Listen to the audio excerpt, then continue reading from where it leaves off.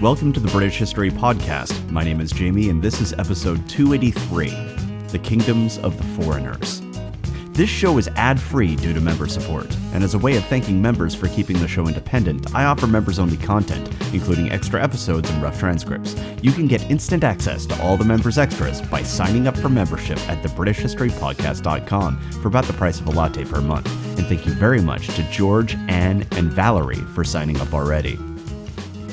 Imagine that you went from being a disfavored bastard with little power to the most powerful English king that had ever existed. And you did it in the space of just a few years.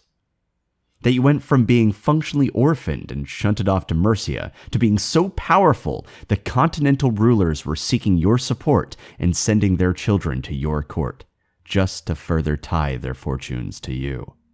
Having annexed Northumbria, obtaining the submission of Cumbria, Strathclyde, and Scotland, and having brokered marriages with major Frankish figures while also obtaining foster children from powerful monarchs in the region, that's the situation that King Athelstan was in. It was a meteoric rise. But he wasn't done.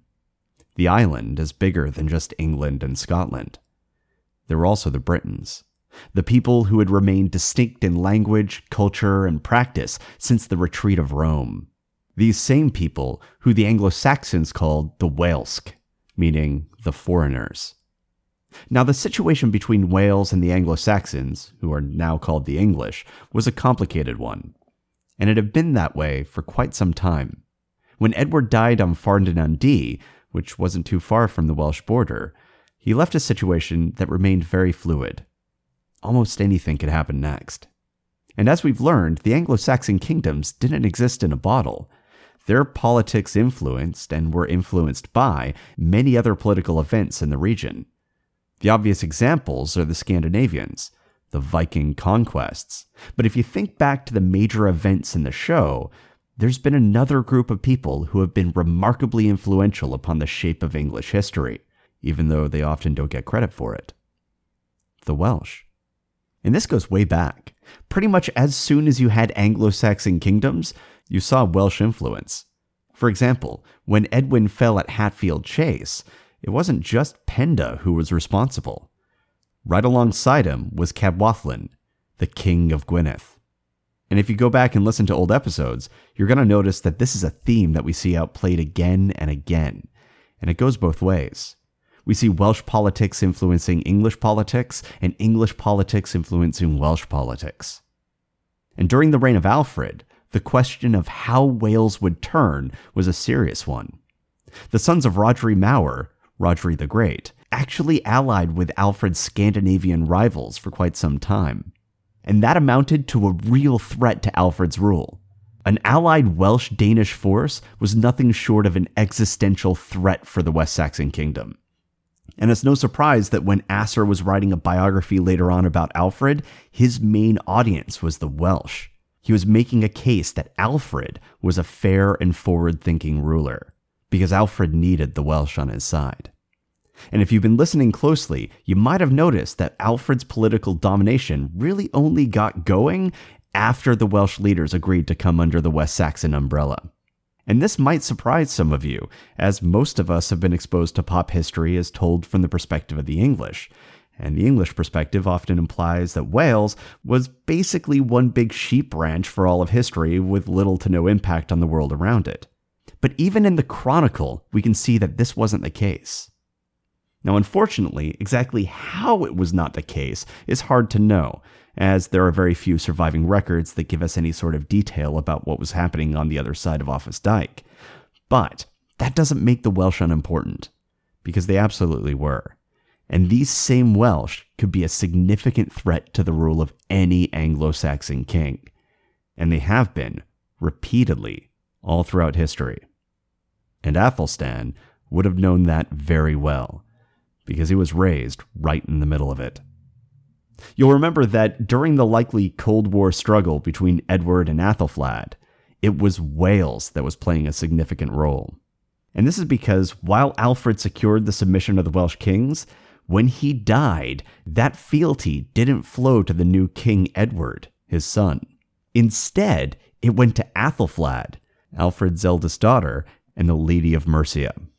Now, the Welsh kings had a lot of history with Mercia and had repeatedly been part of Mercian hegemonies in the past, so it's entirely possible that this was simply a return to form, that there was a familiarity there, and that for the Welsh, the West Saxons were just a bit too foreign and far away for them. Furthermore, the Mercians were always a little bit different. They were distinct from their West Saxon cousins, and their name, which means the border people, might provide a hint as to why. Many scholars argue that Mercia was far more British than other Anglo-Saxon kingdoms, and so it's possible that their method of rule and their culture was just more palatable to the Welsh kings than the Carolingian-inspired West Saxon rulers. Though, of course, this move to ally themselves with Athelflaed might also have been for specific political reasons that have simply been lost to history. But whatever the reason, the Welsh were allied with Athelflaed, and that significantly rebalanced the power on the island and the power between the two siblings, Edward and Athelflaed. And it stayed that way even after Athelflaed died. It wasn't until Edward deposed Athelflaed's daughter, Aelfwine, that he was finally able to obtain the fealty of the kings of Wales. And getting that fealty was a significant event, which is why the Chronicle made sure to include it. So you can start to see the shadow of the influence of the Welsh kings. And then Edward died. And he died days after putting down a rebellion in Chester that might have been supported by the Welsh. And with his death, the Welsh once again had a hand to play in how Wessex would maintain its power. And this time, it looks like they chose to assert their independence. While Athelstan maneuvered for the throne, Wales remained uninvolved. And we don't see any indications that the Welsh king supported Athelstan's rise, nor is there any evidence that they were involved in his court during the time of his succession. They stood apart, at least for a time. But as Athelstan's rise to power attained a fever pitch, the Welsh stance began to change, though we don't know precisely when it changed.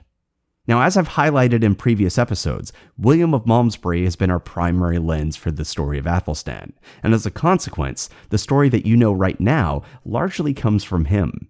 And William says that the Welsh didn't come into the West Saxon sphere of influence until after Athelstan took possession of Northumbria and obtained the submission of Cumbria and Scotland. Basically, like this was a power play that happened after he'd already steamrolled the north. However, version D of the Chronicle tells us the exact opposite story. There, the scribes tell us that Athelstan obtained the submission of King Hywel Dda first. They literally used that word, first.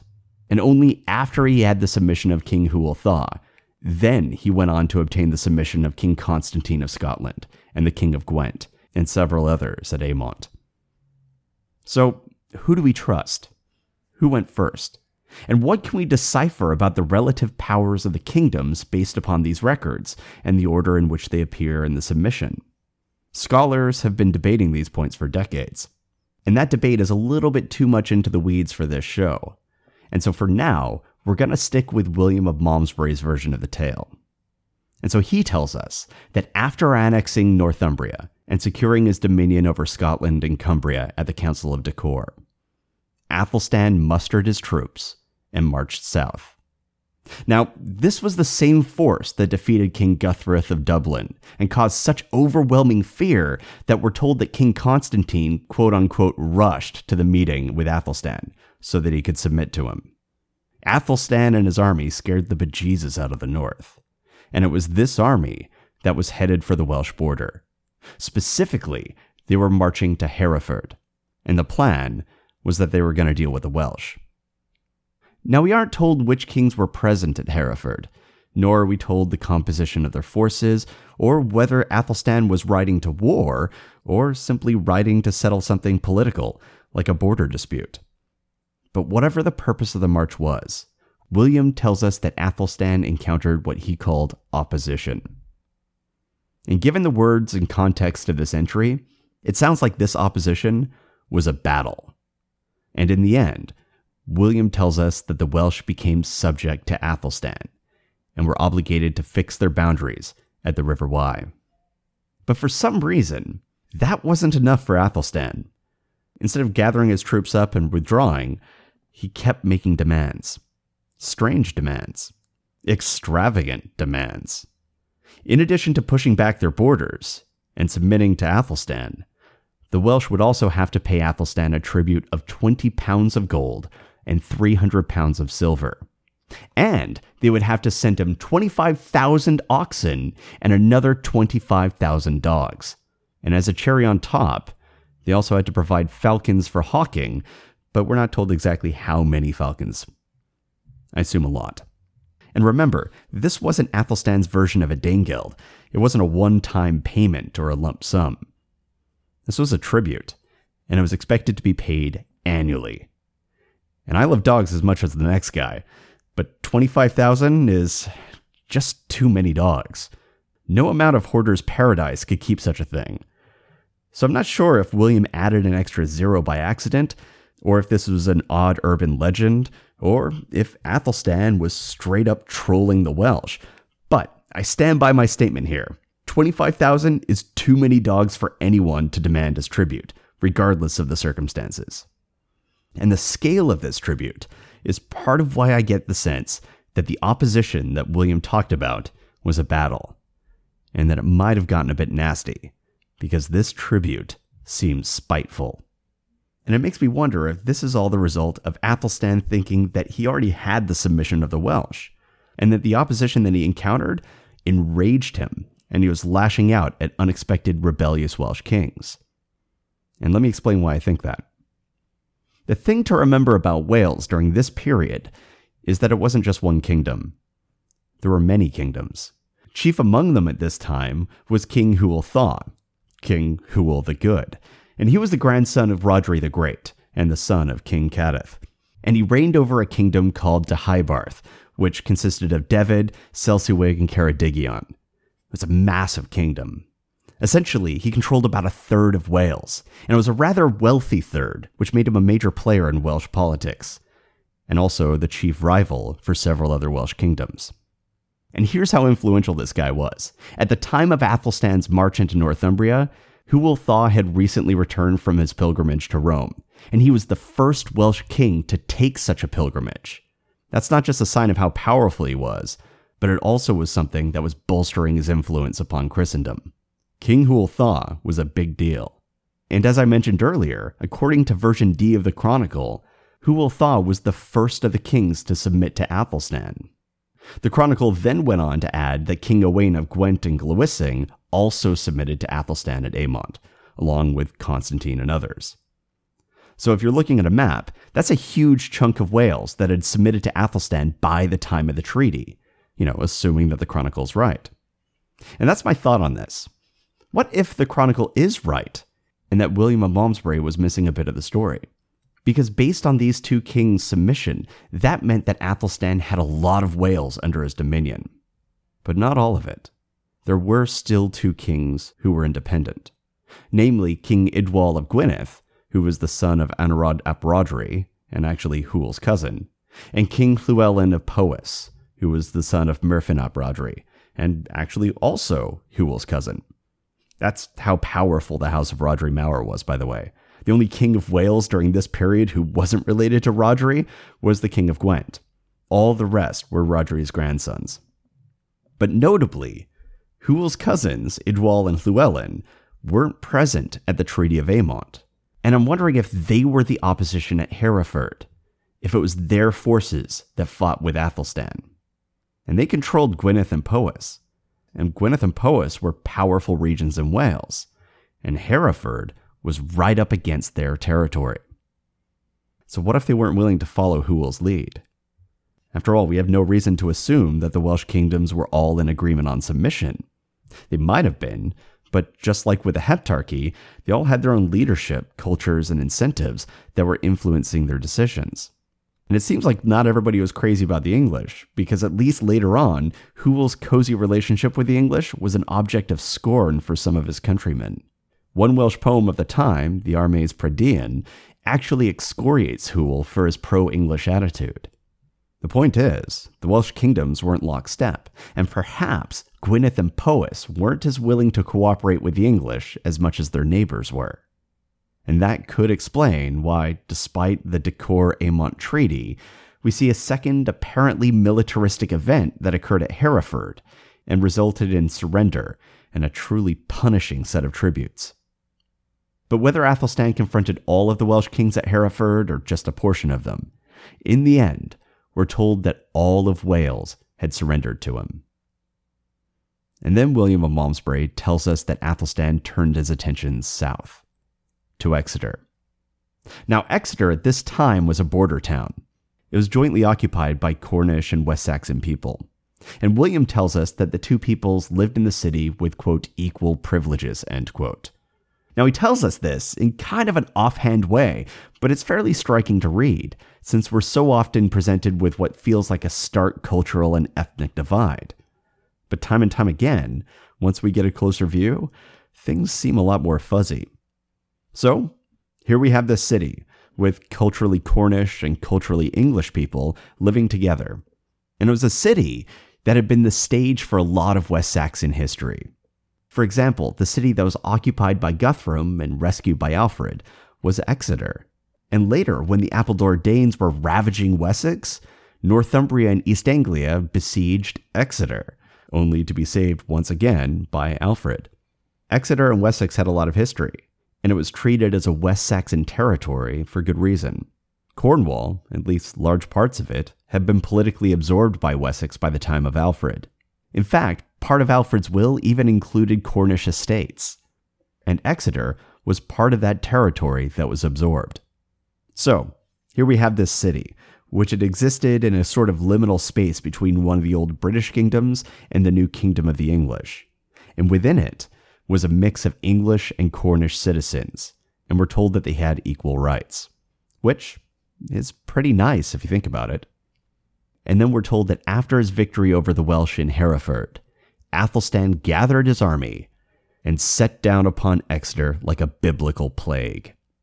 We're told that his army fiercely attacked the city, forcing their defenders to retreat, and established a new boundary far to the west, deep into Cornish territory at the River Tamar. So what the hell happened there? Exeter should have been his city. And there's a lot of debate about this one. This event is so unexpected that scholars are deeply confused as to how or why it happened. And some historians, like T.M. Charles Edwards, find it so unexpected that they deem it downright unlikely, and argue that this wasn't something that actually happened, while others, like historian John Davies, claim that this must have been in response to a British rebellion. And I really don't know precisely what the purpose or meaning of all of this was. I mean, it certainly could have been the result of an uprising, and we're told that following Athelstan's attack, he fortified the town with a stone wall. So that sounds like he might have been trying to turn it into a military hardpoint.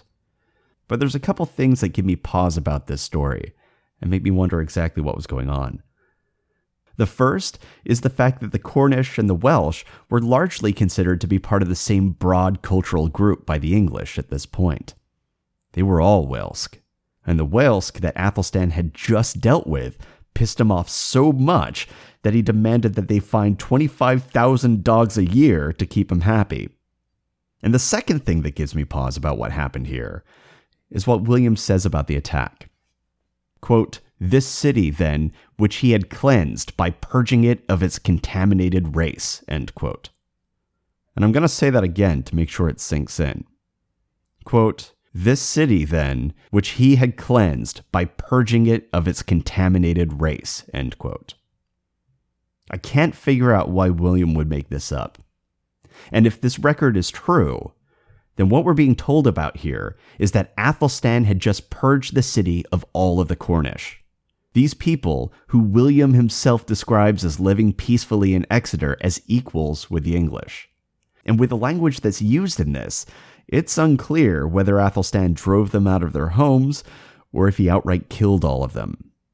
But it's hard to spin this one. And if you notice, William of Malmesbury did try and spin it. I mean, William saw Athelstan as a hero of the nation, and he wanted others to remember him that way too, and so he tries to excuse these actions upon the Cornish. He refers to the Cornish as a contaminant. He's dehumanizing them, and he's doing it in the very way that we've seen in the past and we're gonna see again and again in history. It seems to happen every time people want to excuse what they do to people less powerful than themselves. And here is where we have to separate history from myth. Because the figures that we're talking about here aren't heroes. They're people. It's true that Athelstan was an underdog foster dad, and he was charitable to the church and kind to the poor of his realm. We've heard all manner of positive things said about him, but he's also someone whose own biographer said committed a violent ethnic cleansing. It feels contradictory, and we don't know why Athelstan did what he did, or why his men followed those orders. But it's entirely possible, even likely, that they used the same mental trick that William of Malmesbury did when he wrote about it. Human beings are very clever, and they're brilliant at rationalization. That's why so often people who carry out these acts do so while preaching about defense, or sovereignty, or purity. It's how they rationalize what they're doing. And rationalization is necessary because ultimately, at our core, we're a cooperative species, and unless something is misfiring, most people have empathy for the pain and suffering that other people are experiencing. Unless the people who are experiencing pain are somehow less than human. And that's how you end up with people talking about a group being a contaminant that needs to be cleared out. So that way, the real people can thrive. It's a hack, and it's utilized to justify all manner of horrors now and in the past. And not just by the people who do it, also by the people who watch. For every wrong, there's an army of people seeking to find a reason that it wasn't wrong, that it was actually right, or at least neutral. So what we've got here is a murky incident. But even from here, we can see the shape of familiar parts of history. Things that we know, and we know really well. And there's no point in learning history if we don't learn from it. And William and his assurances that the Cornish were contaminated is just one more example of a lesson that needs to be learned every generation. People can do awful things if they allow themselves to imagine that they're actually the victim, and that they're fighting to protect something. People can stand by and watch these awful things if they decide to identify more with the dominator than the dominated. We're smart creatures. We can fool ourselves pretty well. And when you start hearing phrases like contaminant and infestation, take note. History tells us what happens next. And be very careful about who you follow, because in history, unlike myths and fiction, there are no heroes, just people. And people are flawed. If you have any questions, comments, or concerns, you can reach me at thebritishhistorypodcast@gmail.com.